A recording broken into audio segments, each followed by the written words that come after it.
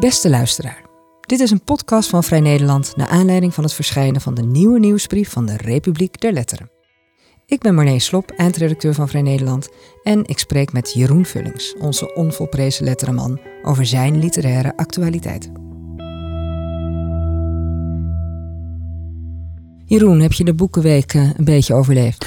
Ja, ik heb er eigenlijk niks van gemerkt. Niets van gemerkt? Nee. Niet dat de moeders je nu de neus uitkomen inmiddels? Nee, dat was natuurlijk een beetje afgezaagd thema. En het was natuurlijk ook heel raar om daarvoor Jan Siebelink en Murat Isik...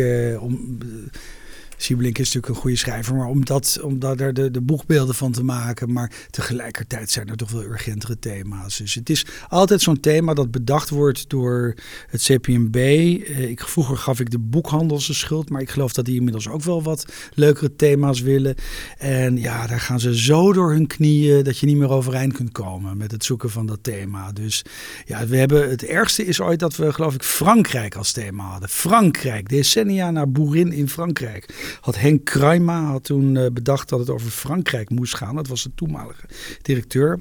En daar is een onvergetelijke cartoon aan gewijd door Fokke en Sukke. Daar stond dan Kruijma afgebeeld en halve gare du Nord. En daarmee heb je eigenlijk alles gezegd. Dus we moeten daar niet zoveel gewicht aan toekennen. Ik hoop wel dat er ongelooflijk veel boeken gekocht zijn in de boekhandels. Want die hebben het nodig. En dat ze dat gedaan hebben ondanks het Boekenweek SC en het Boekenweek Geschenk. Daar hoeven we verder geen woorden aan vuil te maken. En het boekenbal, was je daar nog? Nou ja, dat is een heel verhaal, want dat is totaal ik was er trouwens niet, maar dat stond totaal in het licht van Wellebec. Dus daar wil ik wel iets over vertellen. Je zag allemaal beelden. En dan zie je ook wel de verhoudingen meteen. Hè? Ik bedoel, vanuit Oxels werden fotootjes gemaakt van Wellebec. Want opeens is er een echte grote schrijver in Nederland te gast. En die echte grote schrijver die wil gewoon lol maken. Die vond het geweldig. Die heeft in allemaal vormen is hij gekropen. En die heeft een namaakzwangere buik mogen aanraken. Hij is ook gekomen, heeft hij tegen zijn uitgeefster Elik Lettinga gezegd. Omdat hij dacht van, ik wil dat wel eens meemaken. En hij heeft ook wel genoten. Want naar eigen zeggen heeft hij heel veel naar mooie vrouwen kunnen kijken. Dus ja, voor hem was het leuk. En hij was ook in Nederland. Er was een middag kort daarna georganiseerd over zijn werk. En daar was hij eregast, hoefde hij niets te doen. En de avond daarna was er een etentje bij de uitgeefster thuis, waar ik wel was. En daar hoefde hij eigenlijk ook niets te doen. Dus dat was natuurlijk fantastisch voor hem. En heb je want hem dan komt hij wel. ook? Ik heb hem heel kort gesproken. Daar moeten we verder niet te veel woorden aan vuil maken. Want hoe is zijn staat op het moment? Ik heb een paar documentaires over hem gezien. Als je doelt of hij verloederd is, hij ziet er heel goed uit. Hij heeft een hele leuke vrouw. Ja. En hij heeft plezier erin. Hij neemt wel heel veel rookpauzes.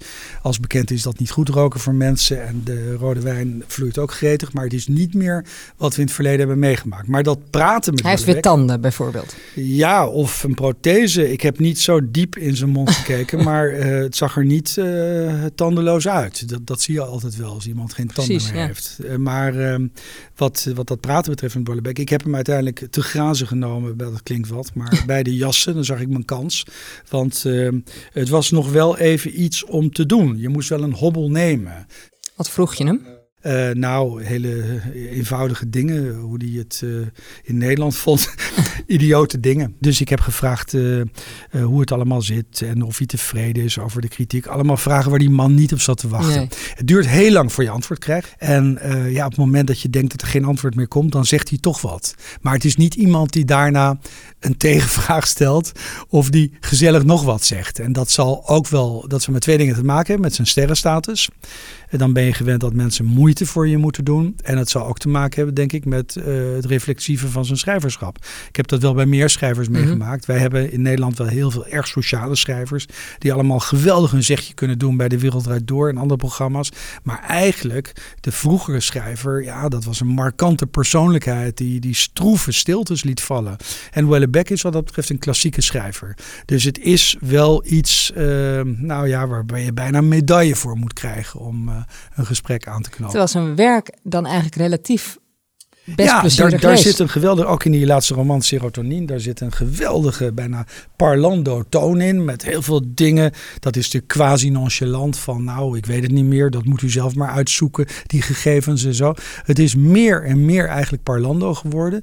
De zelfironie is ook heel groot. Hij beschrijft ook een relatie met een Aziatische schone. En natuurlijk kun je denken, dat is een eigen vrouw. Maar de levensfeiten die hij beschrijft van de hoofdpersoon zijn heel anders. Want die vrouw is wat dan in modern Nederlands een golddigger heet. En het huwelijk is uitgeblust. Die indruk maakte Houellebecq zelf niet. Kortom, hij heeft wat dichterlijke vrijheid genomen ten opzichte van zijn levensfeiten.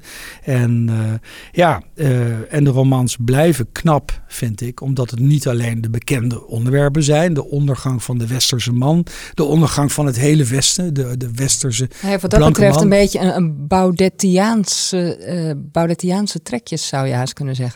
Nou, althans die gedachte van de teleurgang van de westerse wereld en de mannelijkheid. Behalve dat Houellebecq zich op een bepaalde manier verkneukelt. En zich daar graag in wentelt. Dat kan je ook maar beter doen, volgens mij. Nou ja, literair levert dat natuurlijk wel een mooie roman op in het geval van Serotonine en eerder romans. En hij denkt ook altijd een stap verder. Dus het gaat verder dan de status quo benoemen.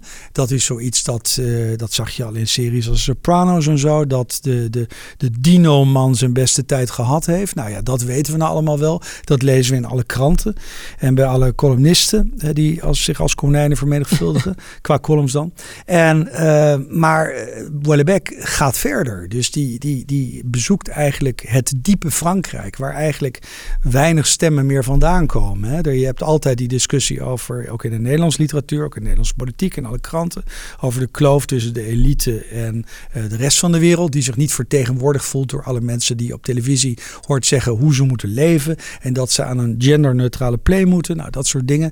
En Houellebecq gaat dus via zijn hoofdpersoon langs een soort liefdeslijn op zoek bij eerdere vriendinnen.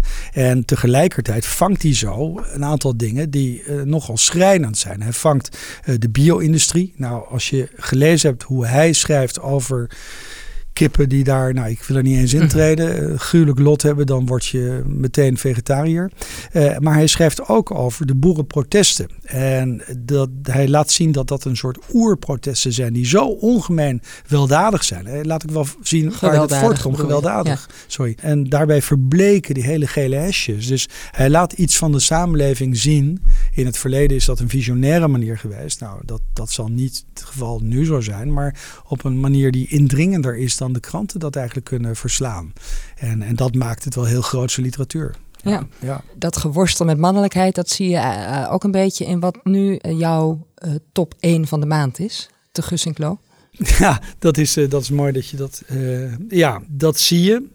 Maar dat is dan meer een soort ingebeelde mannelijkheid. Dat boek heet Hoogstapelaar. En het is het derde deel uit een trilogie waarvan de meeste lezers denk ik het bestaan niet eens meer kennen. Omdat Wessel te Gussinklo, die is de schrijver van dat boek De Hoogstapelaar. Die heeft die trilogie, die trekt die over de decennia heen. Het eerste deel, Verboden Tuin, is uit de jaren 80. Er is in de jaren 90 een vervolg gekomen, De Opdracht. En nu dit derde deel. Het heet de Ewout Meister trilogie. Hè? Nou, Meister, we kennen het allemaal. Doet ook een beetje Vestdijkiaans aan. Ja, het is een beeldingsroman natuurlijk. En je ziet daarin dat de hoofdpersoon een fase verder is, een levensfase verder. Maar dat betekent niet dat hij het rianter voor zichzelf weet te plooien. Hij werkt zich ongelooflijk een nest in. Dus dat deel De Opdracht, dat heeft wel heel veel aandacht gekregen. Dat is genomineerd voor prijzen. En dat ging over een jongetje vlak na de oorlog. Wanneer verscheen dat? Ja, uit mijn hoofd 1994. Maar om met Houellebecq te spreken, dat moeten jullie maar opzoeken. Ja. Maar dat tweede deel, dat is wel belangrijk. Want toen dacht je, dit komt nooit meer goed. Het ging over een jongetje die naar een zomerkamp ging, vlak na de oorlog. Zijn vader was doodgeschoten door de Duitsers, een dominee. En hij ging daar naartoe. Hij probeerde indruk te maken op al die kinderen. Dus honderden pagina's lang had je van die narcotiserende bewegingen waarin dat jongetje maar kakelde en met praatjes kwam. En je merkte gewoon aan de reacties van de anderen, die in die woordenstroom ook resoneerden, hoe die er steeds meer zichzelf eruit werkte. Maar in de Hoogstapelaar doet hij dat nog steeds eigenlijk? Ja, het de gaat hele nog tijd verder. nadenken Hij over hoe die overkomt. Hij woont als adolescent bij zijn moeder. En hij heeft een vriendenkring om zich heen. Dat zijn voor ten dele meelopers. Maar voor een ander deel zijn het mensen die hun eigen weg willen bewandelen. Dat vindt hij moeilijk. En hij stelt zich een beetje als een goeroe op. De hoofdpersoon van al die jongens. En dan willen ze naar jazzcafés. Daar zijn ze eigenlijk weer te jong voor. Dan willen ze wel. En je ziet ook dat hij totaal funeste dingen doet. Dus, en weer de krankzinnigheid die in dat werk van Te Gussinklo zit. Hè. Gewoon naar willekeurige bezoekers. Ook jongens van zijn leeftijd. In zo'n jazzclub toelopen en rare praatjes verkondigen. Met de suggestie dat ze homo zijn. Jullie hebben het fijn hè, met z'n tweeën. Nou, dat soort praatjes. En dat is geweldig geschreven in een enorm overweldigende stijl. Het is ook pijnlijk om te lezen. Wat mij opviel was dat de hele tijd dat overbewustzijn van hoe je overkomt op anderen. Dat had ik bijna nog nooit zo eerlijk beschreven gezien. Zeker niet door een man. Het is iets wat je bij vrouwen veel tegenkomt. Dit is denk ik wel in de Nederlandse literatuur de meest extreme vorm. Hè. Hij wil, en dat is denk ik ook zijn filosofische inzet, hij wil alle, zoals hij het zelf noemde, interacties, ook een wat weinig prozaïsch woord, dat wil hij vangen. En daardoor wordt dat zo'n soort kakofonie in één woordenstroom eigenlijk. Door alles wat hij teweeg brengt. En door alles wat je maar die enorme fixatie op de blik van de ander. Waar zou dat dan... Is dat iets autobiografisch, denk je? Het is allemaal autobiografisch. Over de ander heeft hij specifiek geschreven in eerdere boeken waar hij het over zijn grote voorbeelden had. Dus Molisch en Sartre en zo. Maar tegelijkertijd laat hij ook zien dat dat soort literaire of filosofische voorbeelden bij hem eigenlijk half verwerkt zijn. Want hij heeft die praatjes opgevangen. Hij heeft mensen horen praten over die boeken, over die filosofie. En dan gaat hij er zelf mee aan de haal. Dat doet zijn hoofdpersoon. En dat zouden we aan de Gussinklo zelf moeten vragen. Maar misschien doet hij dat zelf ook. Mannelijkheid is bij Buwalda, die de cover van het aprilnummer van Vrij Nederlands siert. Een interview van jouw hand. Ook wel een thema, hè, zou je kunnen zeggen. Ja, dat is het. Het is de hoofdpersoon kijkt op tegen zijn biologische vader. Tegelijkertijd is het sterkste personage, dat is een vrouw die er in het boek voorkomt. Die we eerder in Bonita Avenue hebben gezien. En het is nu altijd gissen. Ja, dat stiefzusje. Of althans, het was de half-Thaise minnares van de rector magnificus Sim Sigerius was het in het boek. En het was een meisje met wie de hoofdpersoon een studentenkamer deelde. Dus hij was niet familie van haar. Maar het komt erop neer dat zij, denk ik, de meest beloftevolle wordt voor het volgende deel. Dat is natuurlijk speculeren. Dus dat zullen we natuurlijk zien over een paar jaar als hij met dat nieuwe deel komt. Maar ik denk dat het daar wel in zit. Het is in ieder geval een ongelooflijke prestatie. Ik moet mijn woorden van daarnet eigenlijk terugnemen. Want ik deed net of er niemand anders in Nederland bestaat. Nu we de grote Wellebec hebben mogen aanschouwen. Maar wij hebben de grote Buwalda. Ja, absoluut. Dat is buiten Buwalda gerekend. Je ziet gewoon hoe eenzaam en uniek dat talent is. En voor een groot deel komt dat natuurlijk ook door zijn toewijding. Door het harde werken. Ik bedoel, hij grossiert in metaforen. En die ontsporen eigenlijk nooit. Ik bedoel, misschien dat iemand een keer in al die pagina's er eentje kan zien die minder fortuinlijk is. Maar verder is dit van een overweldigende rijkdom. En niet alleen in het opzetten van zo'n vertelwereld, maar ook in die taal. Ja. En dat is wel heel mooi. Dan kan je toch wel weer zien hoe literatuur bedoeld is. Alleen dat vraagt een enorm offer. Wij leven in een hele andere tijd waarin schrijvers bang zijn om vergeten te zijn. Omdat ze dan niet iedere 2 jaar met een boekje komen. Maar uiteindelijk moeten we het hebben. Zijn de boeken die blijven. Dat zijn de boeken die gewoon geschreven moeten worden. Waar de schrijver net zoveel tijd voor uittrekt als hij daarvoor nodig heeft. Dat was ook de reden dat Buwalda dat boek niet liet verschijnen. Tot enorme consternatie en woede natuurlijk van zijn uitgever. Want daar is een hele bijna militaire operatie mee verbonden. Maar hij vond dat het boek niet goed genoeg was. En ik denk dat hij een zeer goed besluit genomen heeft. En uiteindelijk geven de lezers en geeft het succes hem inmiddels natuurlijk wel gelijk dat het zo was. Naast deze zaken was je ook nogal druk met de geschiedenisspecial. Ja, daar hebben we het vorige keer natuurlijk al wat over gehad, maar meer in een soort vooruitlopende fase. Precies, nu ligt hij er daadwerkelijk en hij is te bestellen op onze website. Met Sophie de Schaapdrijver, barones Sophie de Schaapdrijver, sprak je onder meer. Ja, dat was met stip het leukste stuk dat ik schreef. Prachtige foto's erbij ja, ook. Adellijke allure zou ik willen zeggen. Ja, ze heeft een prachtig boek geschreven over Gabrielle Petit. Iemand van wie ik nog nooit gehoord had voor ik het boek las. En die Petit is in België heel lang een heldin geweest, een volksheldin. Het is nu ook niet zo dat alle Belgen eigenlijk, en misschien sinds dit boek dat ze weer weten wie ze was, maar zij is dus heel populair geweest, tot en met standbeelden aan toe. En ze is weer vergeten vanaf de jaren 60. Zij was iemand, een Vlaams meisje dat een zeer ongelukkige jeugd gehad heeft en dat spioneerde voor de Engelsen. Want de Eerste Wereldoorlog was België bezet door de Duitsers. Ze liep tegen de lamp en door haar trots, ze weigerde zich te vernederen tegen die macho's, die Duitse macho's. Dat was een zeer forse, brullende, militaire cultuur waar ze in terecht kwam als gevangene. Is het ter dood veroordeeld. Ze had gewoon een te grote bek, ze had te veel praatjes. En dat mocht zij niet in de toenmalige verhoudingen. Zo'n winkelmeisje mocht niet zoveel praatjes Dat is eigenlijk een beetje een kruising tussen, begreep ik uit je verhaal, tussen Jeanne d'Arc, Mata Hari en het meisje met het rode haar. Ja, dat meisje met het rode haar, dat was de ingeving van Sophie de Schaapdrijver. Want ik kwam daar zelf niet op. Ik had gedacht aan Mata Hari. Maar de vergelijking van het meisje met het rode haar is veel beter. Ook doordat Sophie de Schaapdrijver door die vergelijking eigenlijk het verraad vangt van een verzetstrijdster en tegelijkertijd hoe er aan de haal is gegaan met haar, met de herinnering aan haar. Want dat boek is zo goed van Sophie de Schaapdrijver, Gabrielle Petit, omdat ze niet alleen dat leven reconstrueert, maar daarna de mythe eromheen. De hele herinneringscultuur eigenlijk. Dat is eigenlijk ook een onderwerp in het boek. Ja, dat is een uitmuntend voorbeeld van microhistory. Dat is tegenwoordig juf van het natuurlijk in Bilgaveland. Maar dat is wat ze doet. Dus ze geeft een zeer verrassend beeld en op heel hoog niveau. Dus dit was niet alleen een heel leuk gesprek, omdat zij een heel open geest heeft en prachtig over haar vak kon praten. En ook over de pietluttigheid tijdens haar studie, waar ze zich toen al aan probeerde te ontworstelen. Hè? Dat is een constante in die special. Dat eigenlijk iedereen, die academische historici... terecht.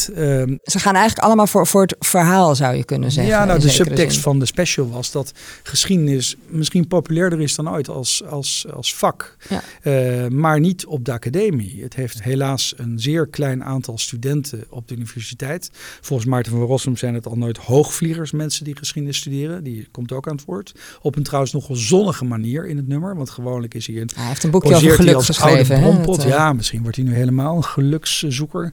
Maar in de meest spirituele manier. Maar het komt erop neer dat mensen leesclubjes vormen. Ze verkleden zich als Franse huzaren. Ze doen alles vanuit een soort liefde voor de geschiedenis. Er is een geschiedenisfestival waar allemaal vooral mannen met linnen tasjes en brillen naartoe gaan. Die beladen met boeken weggaan. En vervuld van de verhalen die ze hebben mogen horen van Geert Mak en Elke Noordervliet. Die ook wel weten waar ze het over hebben. Dus dat is allemaal heel mooi. Maar die academie en hoe die studie is geweest, dat komt bij bijna alle mensen die geïnterviewd zijn inderdaad terug. Dat een soort blok aan je been was, een beletsel. Dat het daar ging om, je mocht geen essayerende sprongen maken. Het verhaal wordt in de kiem gesmoord, zou je kunnen zeggen. Ja. De volgende special die eraan zit te komen is de Thriller en Detective Gids. Jullie zijn al bijna in het jurerende stadium. Hè? Ja, heb je al mooie dingen we zijn gelezen? in het stadium dat er dan bij de uitgevers meer exemplaren worden aangevraagd. Van de boeken die 5 sterren hebben. VN-thriller van het jaar. Uit die 5 sterrenboeken moeten we dan na enorm conclave en gesteggel en gezeik, van dat hoort erbij. Vreselijk, daar hebben de lezers gelukkig geen last van. Dan kiezen we dan de beste. Maar ik ken genoeg lezers van onze gids die doen wat je moet doen. Die kopen gewoon blind alle 4 en 5 sterren. Ja. En dan zit je vaak goed. Heb je al wat 5 sterren romans, sterren thrillers onder ogen gehad? Ik heb zelf een paar 5 sterren gegeven, maar ik weet niet of ik het allemaal mag zeggen. Nee, dat mag je nog niet zeggen. Nee. Maar jammer. Wel de spanning vast een beetje opbouwen, dacht ik. Ja, nee, er zijn er een heleboel. Daar heb je ook niks aan. Nee, maar goed, het is geen slechte oogst, laat ik het zo zeggen. Precies, het was niet zoeken zoals het in voorgaande jaren wel eens is geweest. Het is natuurlijk ook mooi dat het is de 40ste editie overigens. De 40ste editie. Ja. Nou, we zien er naar uit, Jeroen. Dank je. Zeer bedankt.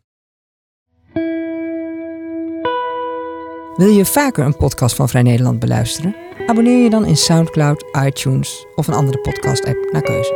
Bedankt voor het luisteren.